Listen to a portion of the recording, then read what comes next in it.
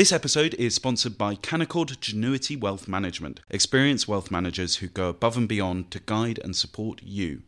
Can do is more than just an attitude. It's navigating today for a brighter tomorrow. Visit candowealth.com. Hello and welcome to a special Saturday edition of Coffee House Shots. I'm Katy Andrews and I'm joined by Fraser Nelson and Katy Balls. It's been a big 24 hours for Boris Johnson. First, we got his resignation honours list. We thought that would be the big news of yesterday, but it wasn't. The former Prime Minister has now resigned. Katy, talk us through it. So this all comes back to the privileges report, which ultimately was what stopped quite a few MPs from backing Boris Johnson, if you think in the autumn, when we had the second leadership contest of 2022. The investigation into whether or not Boris Johnson misled Parliament on COVID restrictions and whether he had paid enough attention to them. And if, of course, the committee came back and found that he had intentionally misled Parliament and then gave him a punishment of 10 days or more, that could open him to a recall petition, and then this could lead to a by-election in the seat of Uxbridge. And that majority is not looking so strong, particularly in a by-election where you get a lot of anti-Tory voting, so he could lose the seat. Boris Johnson yesterday received the draft report of the Privileges Committee, and the reports and the understanding from those close to it is that the punishment is over 10 days. So he put out a statement late on Friday saying that he is quitting as an MP for now, and going into his reasons, saying that he will no longer be the MP for Uxbridge. The letter says a bit more than that. It's published in full on the Spectator website and was quickly shared, the Spectator link amongst the Tory MPs on the WhatsApp group, which divided opinion with lots of people praising Boris Johnson and others thinking quite the opposite, but those people were staying quiet. And I think it raises two questions. The first is, what does Boris Johnson plan to do? In the sense, he says, for now, the theory is he could go for Mid-Bedfordshire, because if you remember from yesterday's podcast, Nadine Dorries also quit as an MP yesterday, saying she couldn't go into the reason, but there was a reason she made that decision today. So could you see Boris Johnson potentially say, why don't I go as a candidate there? No one has denied this, and Boris Johnson's team are not commenting, but it is quite complicated for a few reasons. First, would he want to go back so quickly? And secondly, that would rely on Rishi Sunak wanting Boris Johnson as a candidate and CCHQ doing that. Would they feel so pressured they had to do? Secondly, if you look at the statement, Boris Johnson has come out swinging against Rishi Sunak and his leadership, effectively saying that the party has lost momentum, saying the tax burden is too high, asking why they're not doing enough in animal welfare. I think that refers to the kept animal bill that has been ultimately delayed for the foreseeable, and also EU retained law is hinted at. So you can start to see the case being made against Rishi Sunak, which is that he is not true enough to Brexit, and he's not true enough to Boris Johnson's legacy. Fraser, if we look at that letter that Boris Johnson put out as his resignation statement, as Katy says, there's quite a lot in there. He accuses the Privileges Committee of mounting a witch hunt. He says they're determined to drive him out of Parliament. I suppose the follow-on from that is, at the moment, they've been successful. He calls it the very definition of a kangaroo court. We should note that the majority of people who sit on the Privileges Committee are Conservative MPs, but the Prime Minister clearly feels that there has been a stitch-up here. Yes, and I'm afraid to say that he's right. There has been a stitch-up. Where is the evidence that he misled the House of Commons, of it he lied to the House of Commons? That was a question they had to look at. And we've had masses of reports here, one chaired by Sue Gray, who, let's not forget, is now off to be Keir Starmer's Chief of Staff, suggesting where her loyalties might lie. And then secondly, you've had the Privileges Committee investigation itself, which succeeded in producing absolutely no evidence that he lied to Parliament. Now, this isn't to say that Boris Johnson doesn't deserve to be kicked out. I think he does. I think what he did in lockdown was utterly unforgivable. I think the way that he sent the police after people, needlessly, after people who were leading everyday lives, where his own aides were having the life of Riley, all of this is just beyond unforgivable.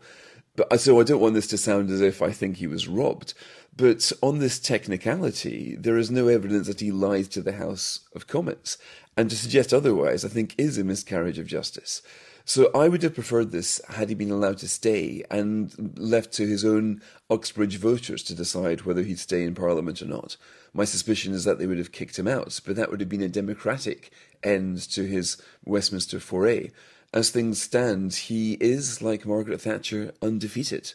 Somebody who won a massive election in 2019, somebody who was kicked out of office effectively by MPs, and somebody who has been handed out of Parliament by MPs. I should add one caveat to that. The MPs didn't kick him out of Parliament. If it is the case, as we all suspect, that the suspension will be 10 days or more, under the rules that would leave him open to a challenge from his constituency and open the door to a by-election he'd probably lose. So he has jumped in anticipation of being pushed by the voters. My regret here is that the voters were not given the chance to pass a verdict on Boris Johnson. I think that would be richly deserved, especially given how many of those voters he locked up needlessly during the lockdowns. But that is an important point, isn't it, Fraser, that the Uxbridge voters could have had the opportunity to have their say. It's actually Boris Johnson who's decided they're not going to, as he has so immediately stepped down. Yes, that's right. And of course, he could have said to the committee, OK, I'll brazen this out. But the thing is, there's no prizes for guessing what would have happened. Any MP who pretty much is found against for 10-day suspension or more and is open to recall can expect to lose their seat. That's the way it goes. So that's why I think the Johnson and the Thatcher analogy doesn't quite stand. Johnson jumped in anticipation of a by-election that he thought he was going to lose. But both of them, of course, their fate was ultimately decided by MPs rather than the people. And that, of course, is the dichotomy of Boris Johnson. His constituency has always been in the country. He's always been pretty much hated in Westminster.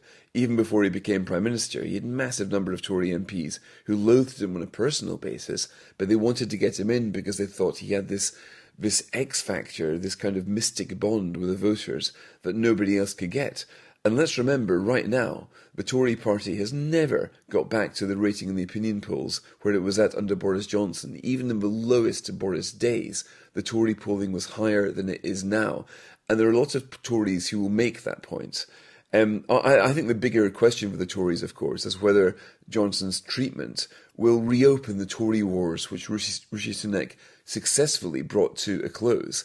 I always felt that was not a battle won by Sunak, a battle that was adjourned by the other parties, and I wonder if that battle is now going to be resumed. Katy, Boris Johnson is one of those conservatives happy to talk about the opinion polls. He says in his letter that when he left office, the Conservative Party was trailing Labour by just a few points, and now they're doing so by an average of 16 points. He also dives into public policy. He's talking about cutting taxes and delivering the benefits of Brexit. I mean, we could be back in 2019. You say that jumping to a different seat has its own hurdles and barriers for Boris Johnson, but it does seem like this is not going to be the last that we hear from him. Yes, it's quite clear Boris Johnson wants to make noise and is going to keep doing so. I think there's a few things on this. Clearly, to Fraser's point, Boris Johnson, we've seen in all his interventions, wants us to remember him as the leader who was having just a bit of a blip, manufactured largely by the media, by some MPs who lost their minds for a little while, did something mad, and then the party failed. And I've had senior Tory MPs say to me that they just think Boris Johnson might want a Labour government because it would make the point. If it can't be him, if it's Rishi Sunak, perhaps that is what he wants, because at that point, you would really make that point in the legacy. And then when we go for now, at least, in terms of his return, Boris Johnson could return after Rishi Sunak, burned the Tory party, led them to failure, saying, well, think back to that Partygate and think back to the cake, and was it really worth it? And that's very much what you see in all the things, the point that polling and so forth. And of course, as Fraser says, the polling is much worse. We have had quite a few things happen in that time. And of course, the point when it really changed was the Liz Truss, not so mini budget. Rishi Sunak has not recovered it to a Boris Johnson level. The tricky thing is we'll never quite know if that is a Liz Truss hangover, is it that Rishi Sunak does not have that connection to 2019 voters, but it does allow Boris Johnson to have that space where he can, put forward a certain narrative that really does play to the party. I think that if you look at, I suppose, at the immediacy of what he says, so for example, the tax burden. Now, it's a very Boris Johnson statement, because you look at some of those things and of course, various of the things he's saying he would like to see changed, he did preside over when he was Prime Minister himself. He could have done something about it. Maybe Boris Johnson's view as Rishi Sunak as Chancellor effectively stopped him from ever having the low tax vision he wanted to do. But he was in charge. He was Prime Minister for a longer time than Rishi Sunak has currently been Prime Minister.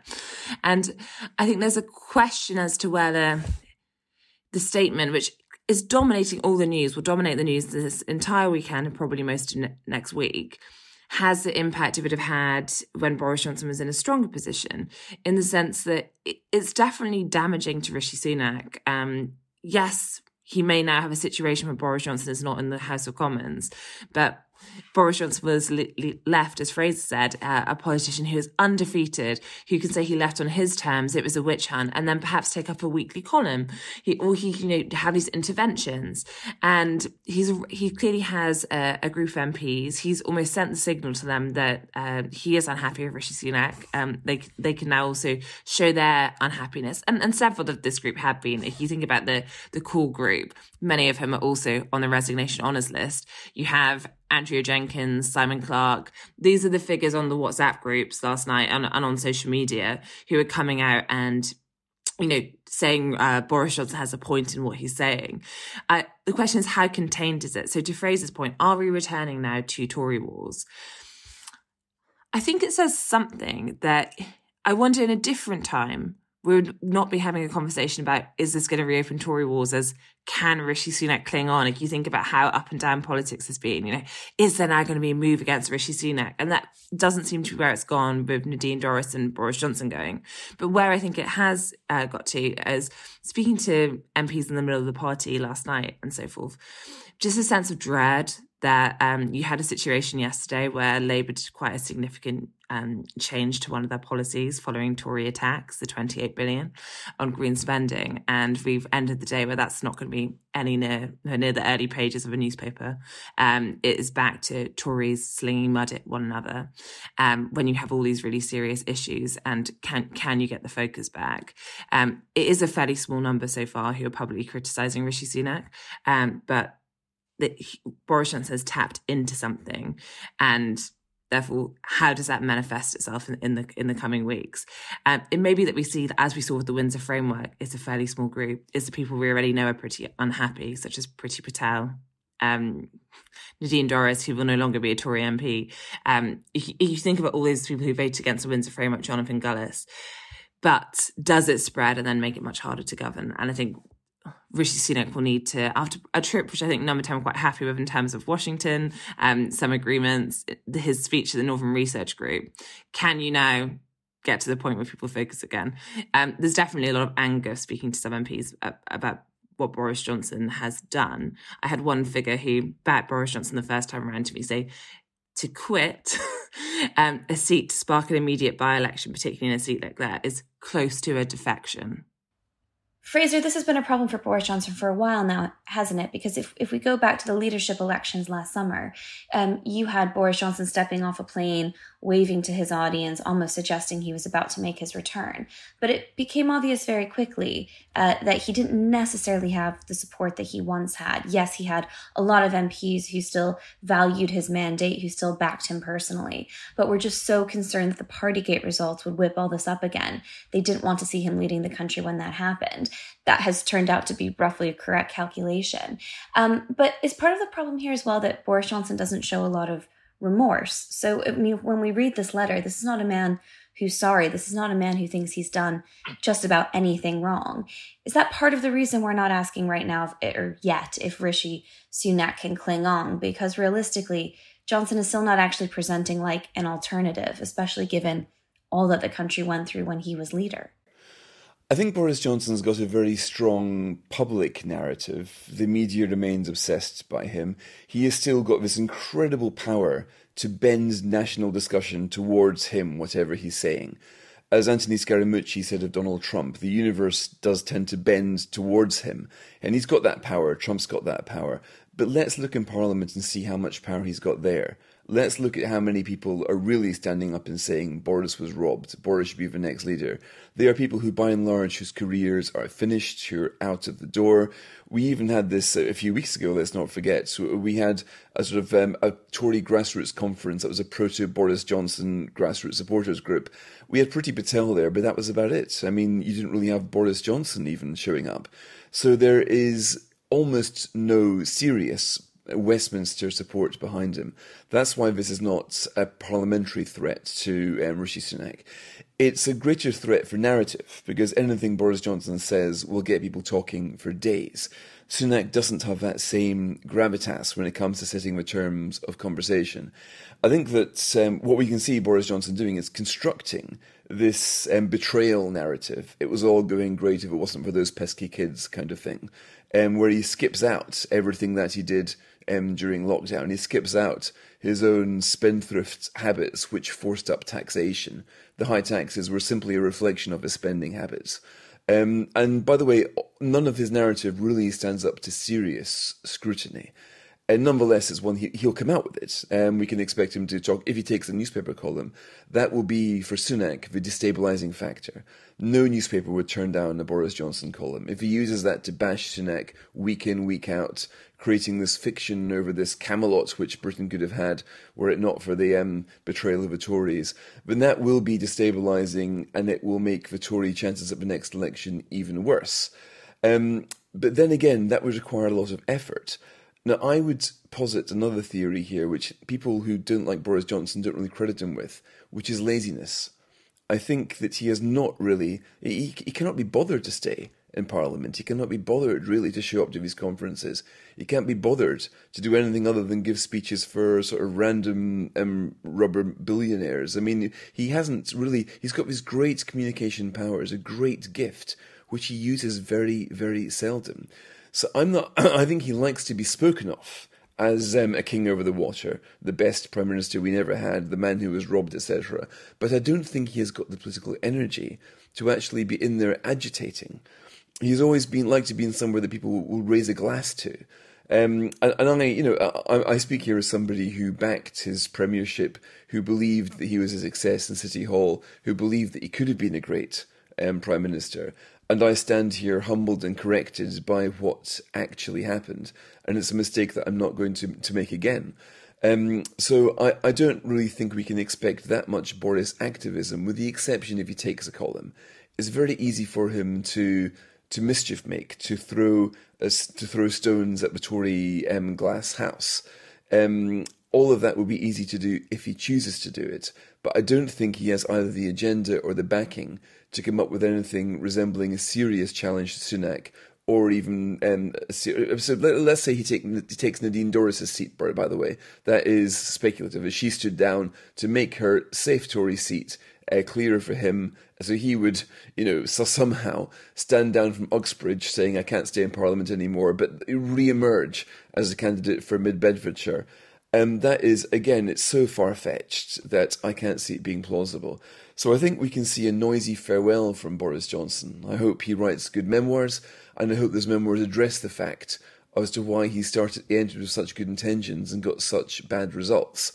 That would be a genuine public policy conundrum, and I think that's where his next public service lies. But I don't think he's going to be another Farage, because even Farage, I think, can't really be bothered to enter the fray on a political basis. Both of these gentlemen will be commentators, entertaining ones, I think, but not ones that I suspect will affect the political forces of Westminster.